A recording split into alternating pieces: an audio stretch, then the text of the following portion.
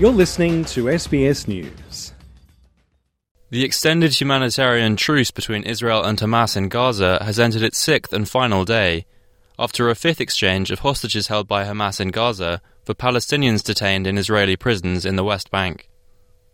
Israel has confirmed 12 hostages, including 10 Israeli citizens and 2 foreign nationals, are back in Israel after being released by Hamas, while mediator Qatar confirmed 15 children and 15 women had been released from the Ofer prison in the West Bank.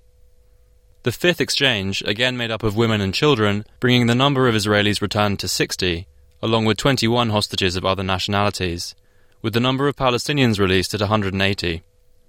With the final exchange expected under the current agreement, Israelis and Palestinians have both expressed concern that not enough is being done to resolve the conflict. In Tel Aviv, family members of the around 160 hostages still held by Hamas gathered to call upon Israeli Prime Minister Benjamin Netanyahu to do more to bring all captives back as soon as possible. 27-year-old Gali Lev says she wants to see all adults released as well.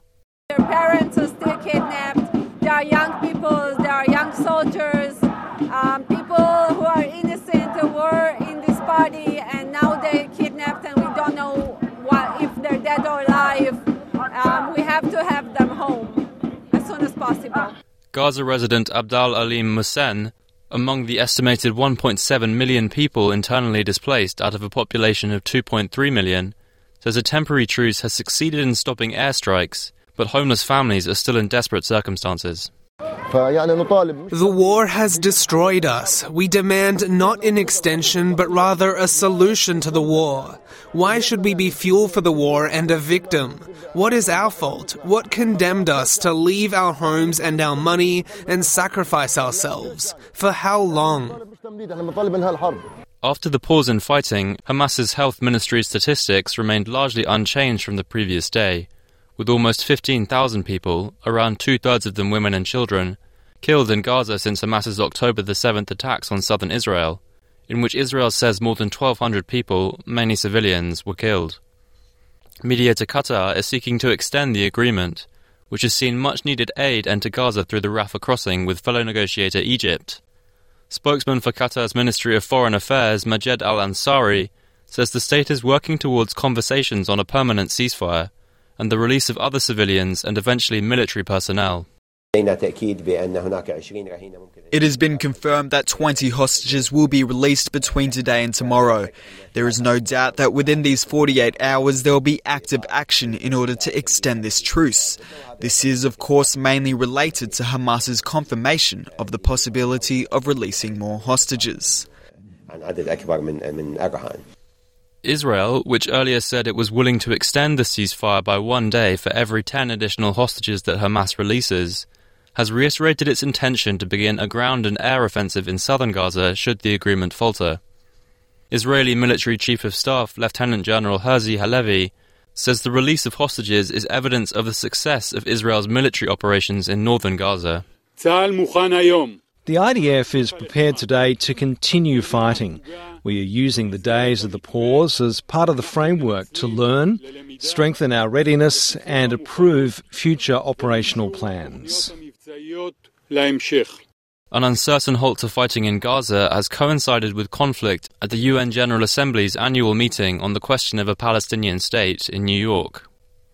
The General Assembly, which voted overwhelmingly last month in favor of a ceasefire, heard from Middle Eastern nations advocating in favor of an immediate, permanent end to the conflict.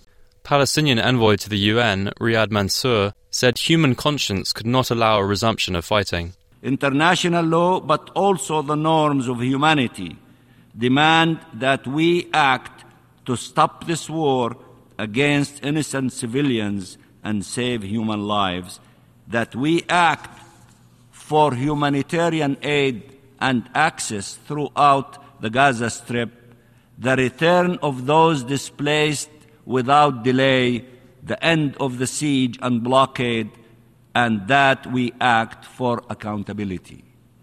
Nothing can ever justify war crimes, crimes against humanity, and genocide. But Israeli Representative Reut Shapir Ben Naftali criticized the Assembly for failing to properly condemn Hamas for its October the 7th attacks, including the murders of children and families. Yet another one-sided, disproportionate, detached and biased briefing, fueled by a distorted and destructive political agenda.